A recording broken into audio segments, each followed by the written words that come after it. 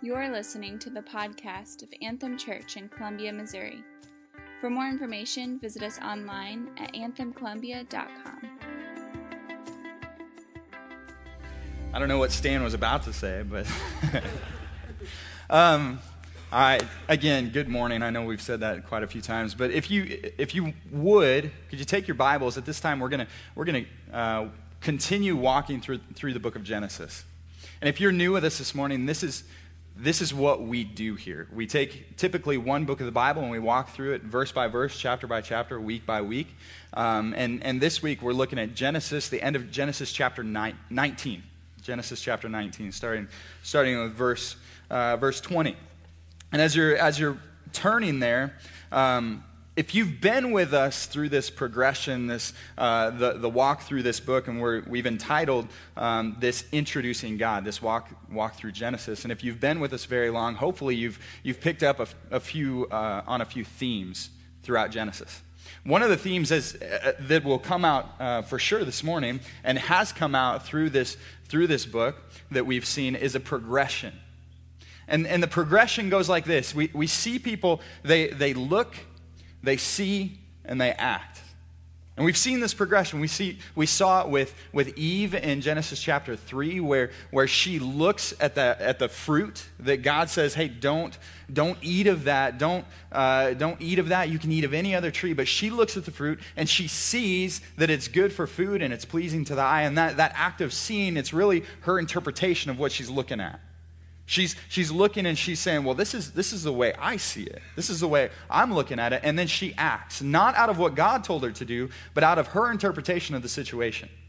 We see the same thing when we look at Cain. We see the same thing when we look at the people when they build the Tower of Babel, where they hear what God says. God says, spread out, multiply, fill the earth. And they look and they see this plain, this flat place, and they see that it's like, man, this is a good place to settle down. How about we just stay here? Let's not do what God said. Let's interpret what we see. And they acted from it, and they built this tower, and they said, let's just make a name for ourselves here. We see the same thing in Genesis chapter 13, where Lot and Abraham, they separate, and Abraham says, hey, you choose. Where do you want to go in this land? And Lot, it says that he looked towards Sodom, and he saw that it was well-watered, which is super important in an arid climate. It was well-watered, and it says that he thought it was even like the garden of the Lord, like the Garden of Eden. And he acted out of that. Even though Sodom was this wicked place, even though the Bible says that their sins were great, he looked, he saw, he acted. And it's this progression that we see throughout. And what I want you to see this morning is that this isn't just a Bible thing. This isn't just a Genesis thing. This is a human thing. We do the same thing. And oftentimes when we look at our situations and when we see it and we interpret what's going on and then we act out of that, oftentimes we're not acting out of a realization of who God is. We're not acting out of a realization of what God can do in the middle of difficult situations.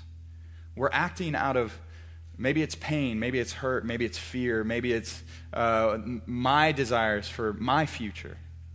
And yet what I want you to see this morning as we go through this passage, as we look at the end of 19 and into chapter 20, what I want you to see this morning is that when we respond to situations with who we know God to be, when we look and see and act out of who we know God to be, then we get to be who God calls us to be.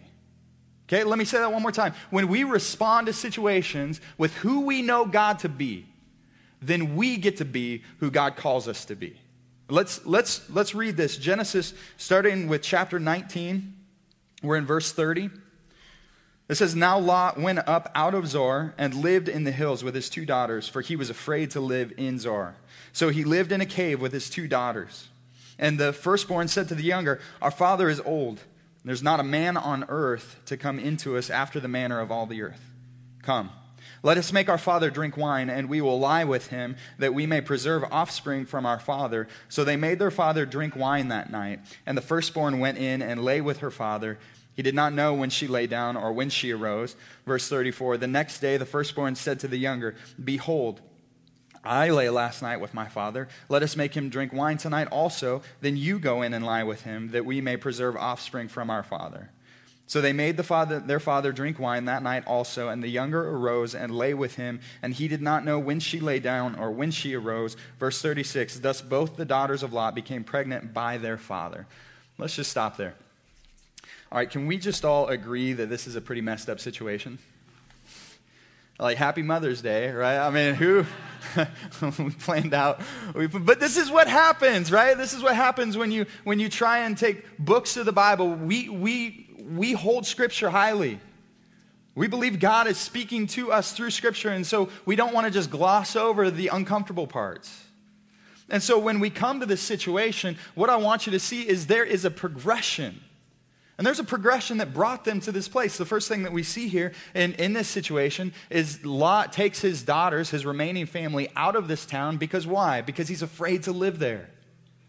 Now, if you were here last week, it gives you a little bit of context. The beginning of chapter 19 talks about the destruction of Sodom, destruction of this wicked city, and actually the cities around it in this valley. And we read that God comes to this city. He sends his angels into this city, this place that is incredibly sinful, incredibly depraved. It's this city full of people who are allowing their sinful desires to just run away with them.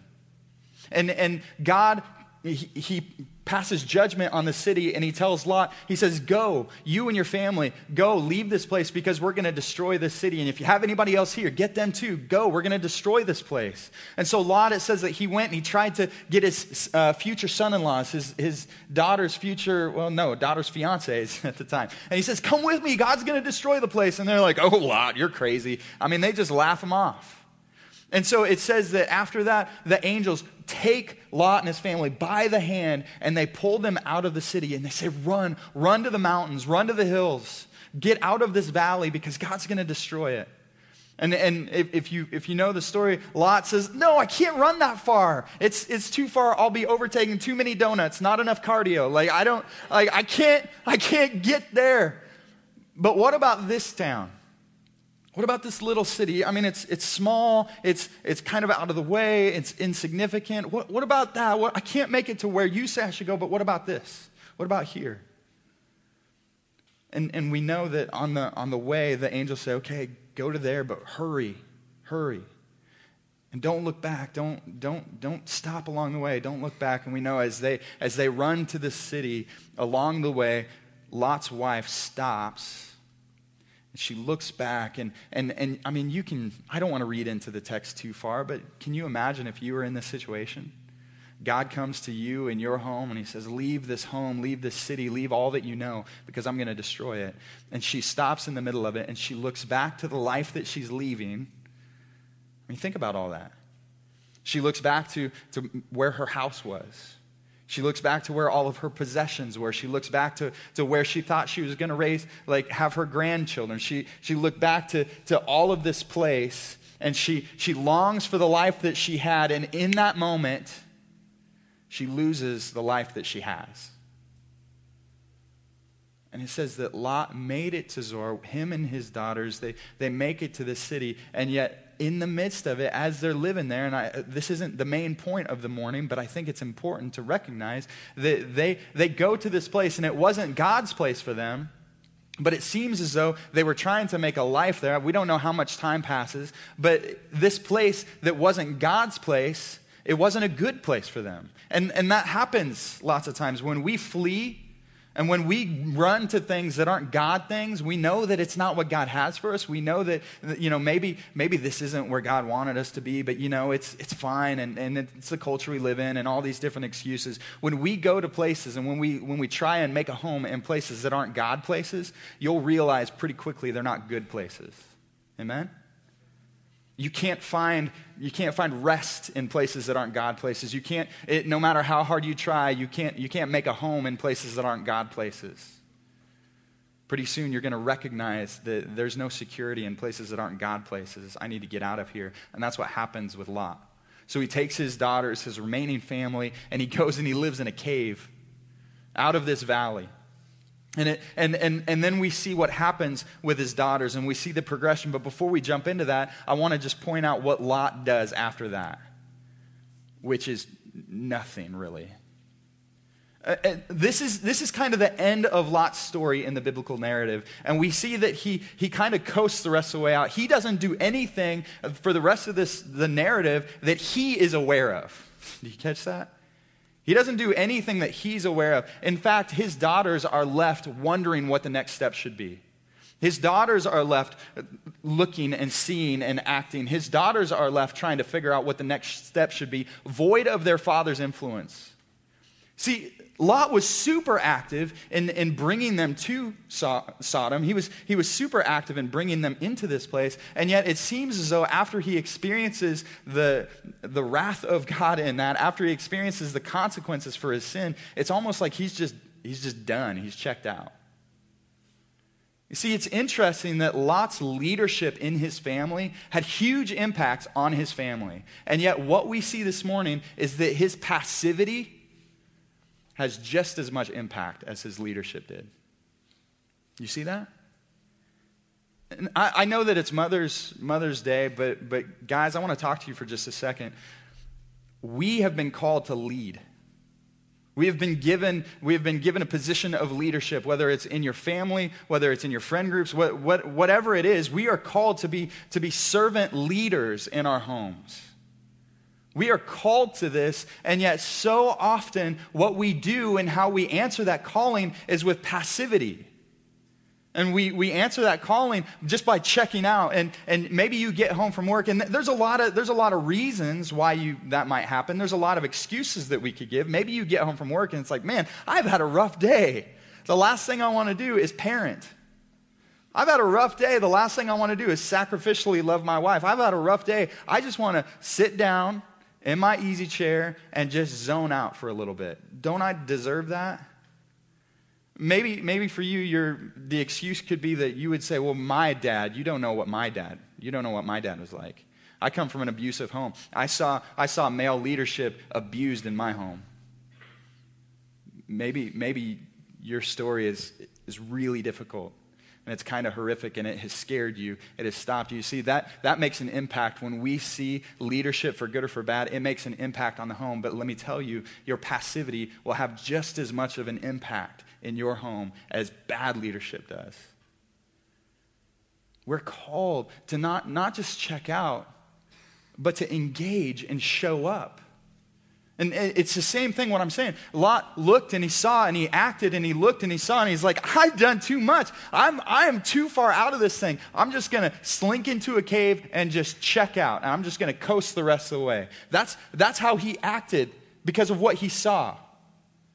And yet men, we can step up and we can say, okay, maybe I have screwed up. Maybe I've done some bad things. Maybe I don't know what the next step is, but we can act out of who we know God to be when God is the God who says, hey, yeah, bring me your weakness. I can do something with that. I can do something with humility. So bring that to me. Act out of that. And women, we believe that men and women are created equal. That's what we see in the beginning of Genesis. Men and women are created equal, and yet we are created with distinct roles and distinct parts that we play in this life. And I praise God for my godly mother. Praise God for her. Man, there are so many times where I think I would have killed me if I were her. I can remember coming home sometimes, and my mom, she's a firecracker. Oh man, she's small, but she is mighty. Right? And I can remember coming home sometimes and she would just get this shaky voice. Like she'd be setting up late and I was home way past curfew and she'd go, where have you been? And I was like, oh dear Jesus. But I praise God that she never gave up on me, even when I gave up on myself. I praise God that my mom didn't check out and just coast the rest of the way and say, well, my son is just a dumpster fire, so I'm done. She didn't do that. See, and I praise God for that. And we need godly men and women to have godly homes, to raise godly children, to impact this society and this world for God. Amen? So what we see here is that we can have an impact with our passivity. But it's not for good and it's not for God. That's what we see in Lot's life. And so not only do we see that, we see the impact of Lot's passivity here. It goes on, we look at what the daughters are saying. The firstborn comes to the younger daughter, and they begin to hatch this plan. And she says, look, our father's old. She's looking at her situation. So our father's old. That had huge impact in this culture. It was the father's job to find a husband for his daughters. It was the father's job to kind of negotiate the bridal price. It was the father's job to figure out how to care for his kids, his daughters. And so what she's saying is, there's nobody to take care of us now. Dad's checked out. He's just coasting. What are we going to do? And not only that, but she goes on to say that there is not a man on earth to come into us after the manner of all the earth. And you might look at that and say, come on, right? There's not a man on earth to come into to provide a family for you, to provide a future for you. She's saying there's not a man anywhere on earth to come into us. There's not. Our father's checked out. There's nobody. And think about it. Like, again, in my imagination, I think they are in a cave on the edge of this valley where their home used to be. And think about it. We don't know how long has passed between these things, but if you can imagine, like you're living in a cave, and every time you leave that cave, you look down into a valley that is just scorched earth. It was the place where your home used to be. It was the place where your fiancés used to be. It was the place where your future used to be. It was the place where your hope used to be. And now she's looking down into that valley, and she's saying, there is nobody on earth to take care of us now. What was happening in that moment? She was looking at her situation, she was seeing and she was interpreting, and what was happening was her trauma of the moment was covering over everything. Her trauma in the moment was overshadowing all of her life, and that happens to us, doesn't it? It reminds me of me in the middle of February, walking my dog. Right? I don't know if you're the same way, but I can remember in February walking the dog, and it's like, it's so cold, I can't even remember what summer's like. It's just like, it's so overshadowing. I'm like, I don't even remember what it was like to wear shorts. Praise God, spring came, and it's still cold, but it's warmer now. It's like if you were to shut off your favorite movie right in the middle. Right? Aladdin's coming out soon, which I don't know why they're remaking it. The cartoon was good, and whatever, it's okay. But like, if you were to shut off Aladdin, spoiler alert, if you were to shut off Aladdin right after he loses the lamp and Jafar gets all the power, and you're like, well, I don't need to go see that, you should have watched the cartoon anyway. It's going to be better. If you shut the movie off at that point, then the rest of it's pretty depressing. Right? If you shut off Cinderella right after her sisters destroy her dress made by mice, it's like, well, I guess that movie. Or if you stop watching the Avengers movie with Avengers Infinity War, and you're like, that was depressing. Oh my goodness. Never watch. If you don't keep going, then your trauma in the moment, how you interpret your situations in the moment they're going to color everything else. Somebody says, oh, Aladdin, that's a great movie. It's like, really? He lost everything, and he lost the lamp and lost the girl, and they all died, and super depressing. See, what happens in the moment when we're in the middle, whether it's your sin or whether it's just a difficult situation, when we interpret our situations, when we look and when we see, and we make interpretations, and we start thinking about what are we going to do because of the moment in the middle of our trauma, we're not gonna respond with who God is. We're gonna respond with fear and trepidation and all these different things. And Todd, we were talking about this past week, and he had this quote. I don't know where he got it, but he was saying there is not a situation so bad that we can't make it worse. When we're in the middle of the situation, right? When we're in the middle of things, and it's like, well, I guess this is all there is. I guess this is it. So what am I going to do? And then we act in the middle of our trauma without acting with who we know God to be. There's not a situation that we can't make worse. And that's what happens with Lot and his daughters. In verse 36 and through 38, it says this: thus both the daughters of Lot became pregnant by their father. The firstborn bore a son and called his name Moab. He is the father of the Moabites to this day. The younger also bore a son and called his name Ben-Ami. He is the father of the Ammonites to this day. There's a reason the author here is saying, okay, look at the Moabites and the Ammonites. They're a product of this sin. And he's saying to this day, this is Moses writing this. And he's talking to the people, and they're getting ready to go into the promised land. And you're going to see these two people groups come up again in the biblical narrative. Ligonier Ministry, they wrote an article about them, and it's up on the screen. And they said this: Moab led Israel into Baal worship, which is idol worship, on its way into Canaan. Both the Ammonites and the Moabites hired Balaam to curse Israel as it journeyed toward the promised land, and were thus forbidden to enter the Lord's assembly.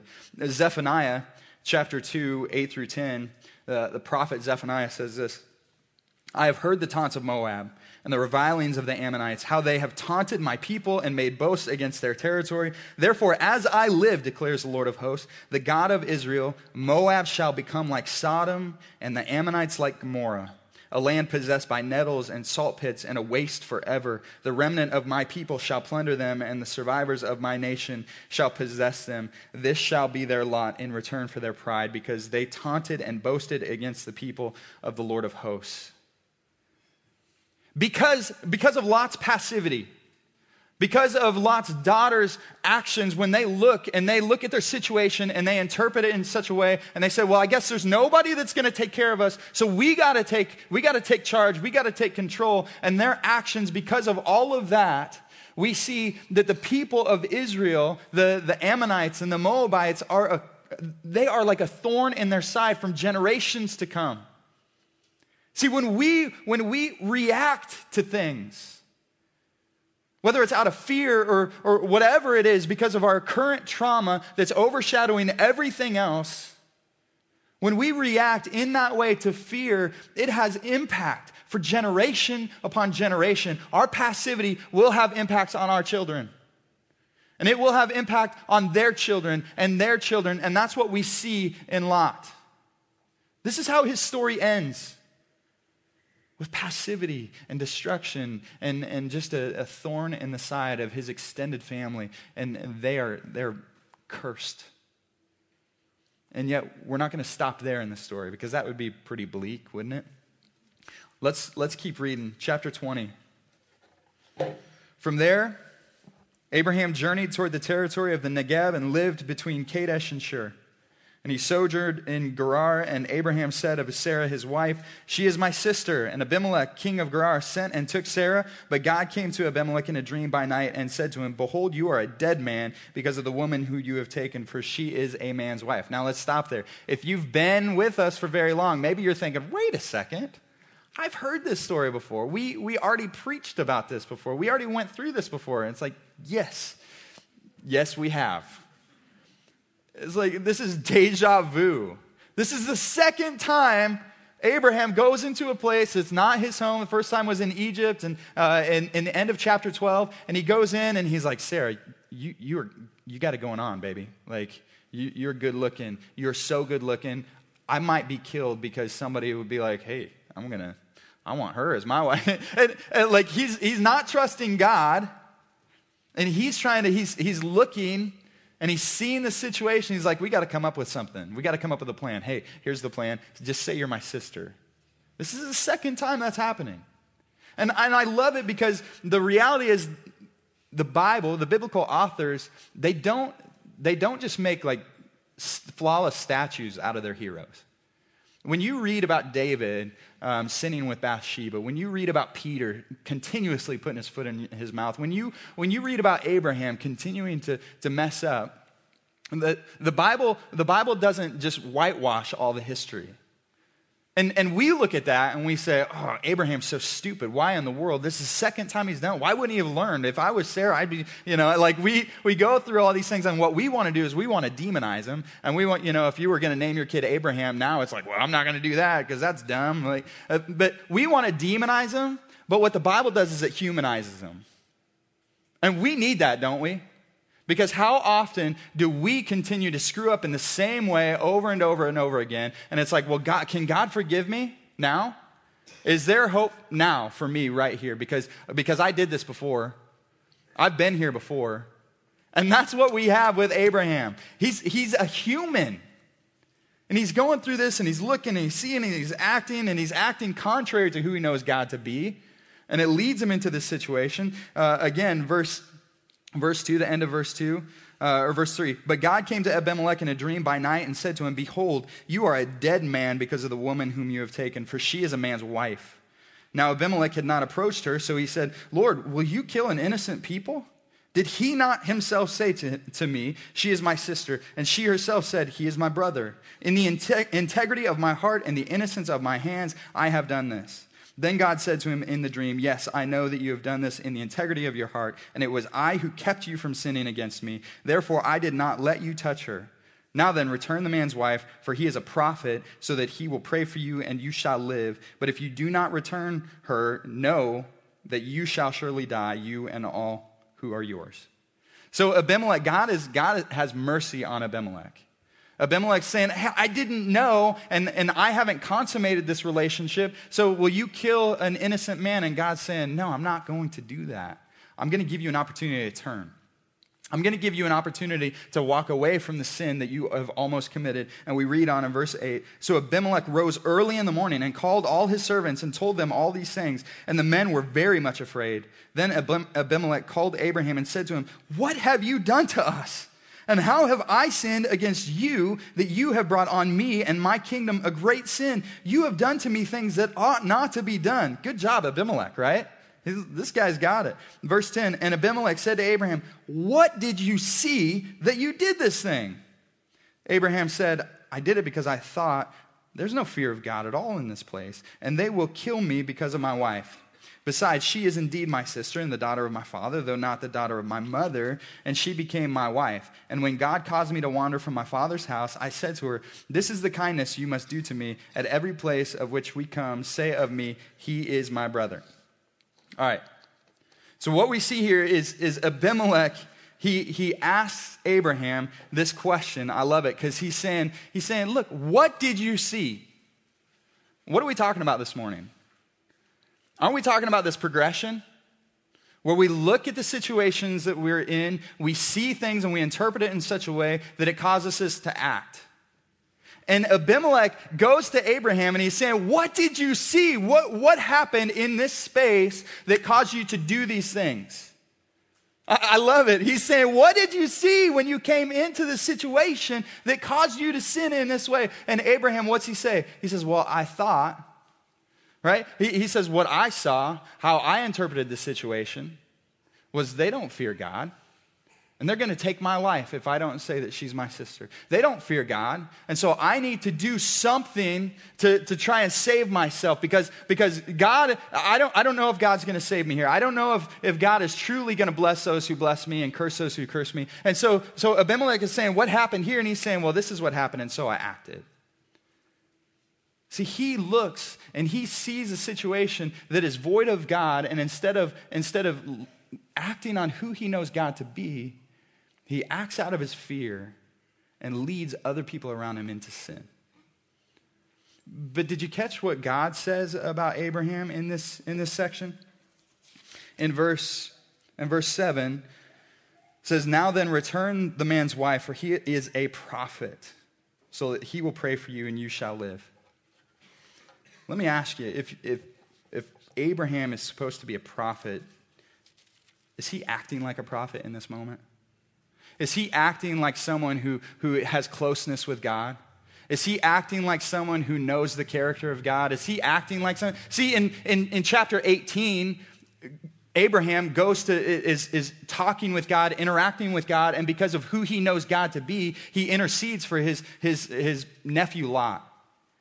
He intercedes and he prays boldly for Lot because of who he knows God to be. And now in this story, God is reminding Abraham through Abimelech of who Abraham is meant to be. He's meant to be a prophet. He's meant to be someone who knows God. He's meant to be someone who walks in the blessing of God so that he can be a blessing to those around him. And even in the moment where Abraham is not acting like a prophet, God reminds him of who he is, not who he is acting like. He reminds him of who he's becoming, not who he's acting like. Amen? That is a beautiful thing. That's awesome, because what we see in the remainder of the story, verse 14, then Abimelech took sheep and oxen and male servants and female servants and gave them to Abraham and returned Sarah his wife to him. And Abimelech said, behold, my land is before you. Dwell wherever it pleases you.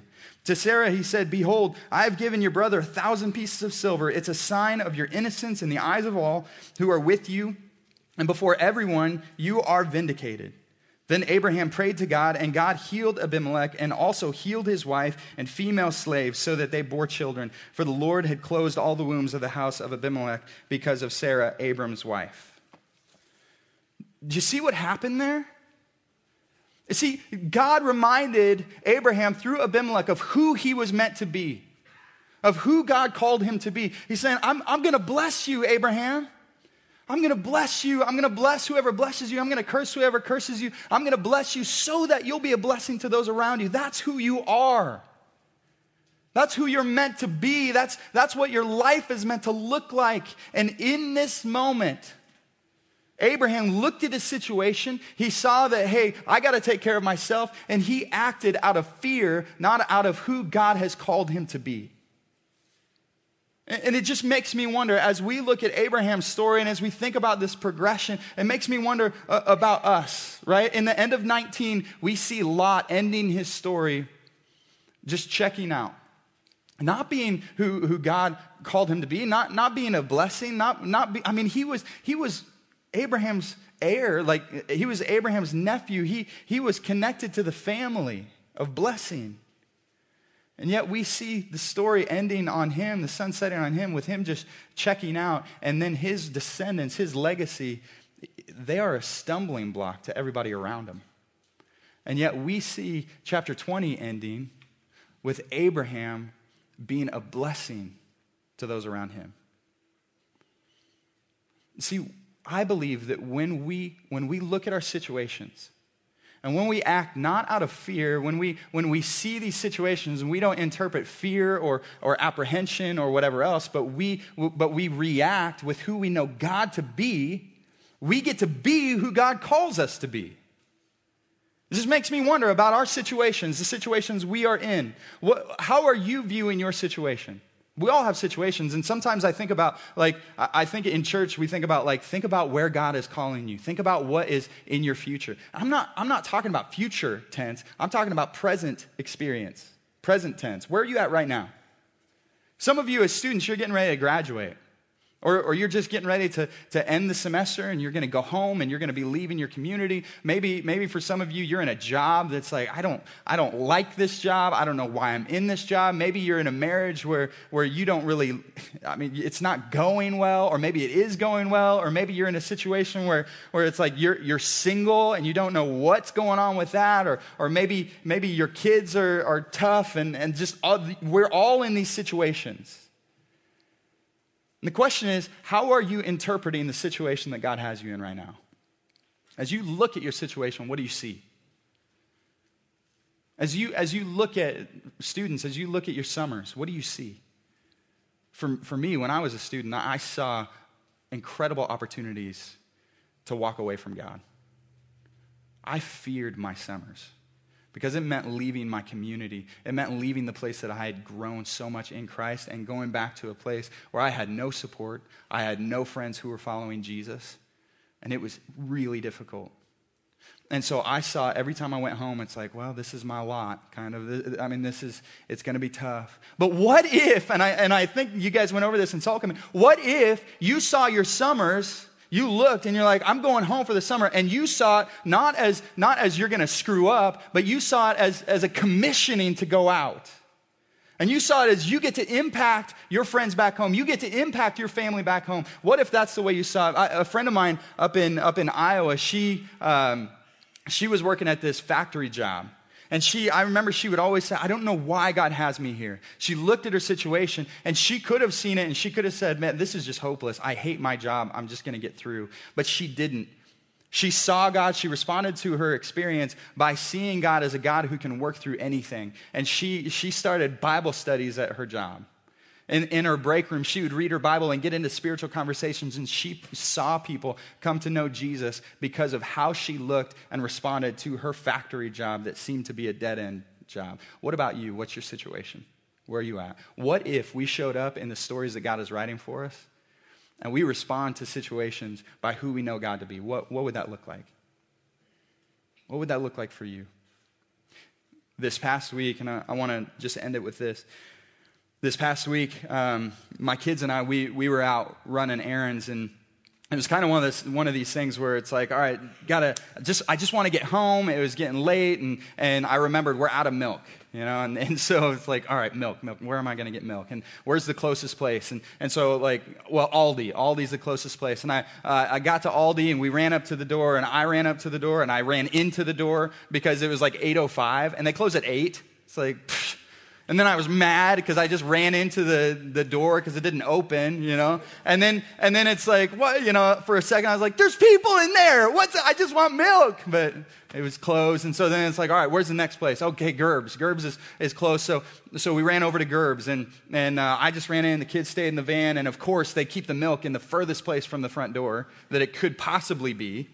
So I went clear to the back, you finding it. I hate grocery stores, and I go to the back, and I get the milk, and I'm walking out, and I got the milk, and I'm kind of frustrated and that I have to be here.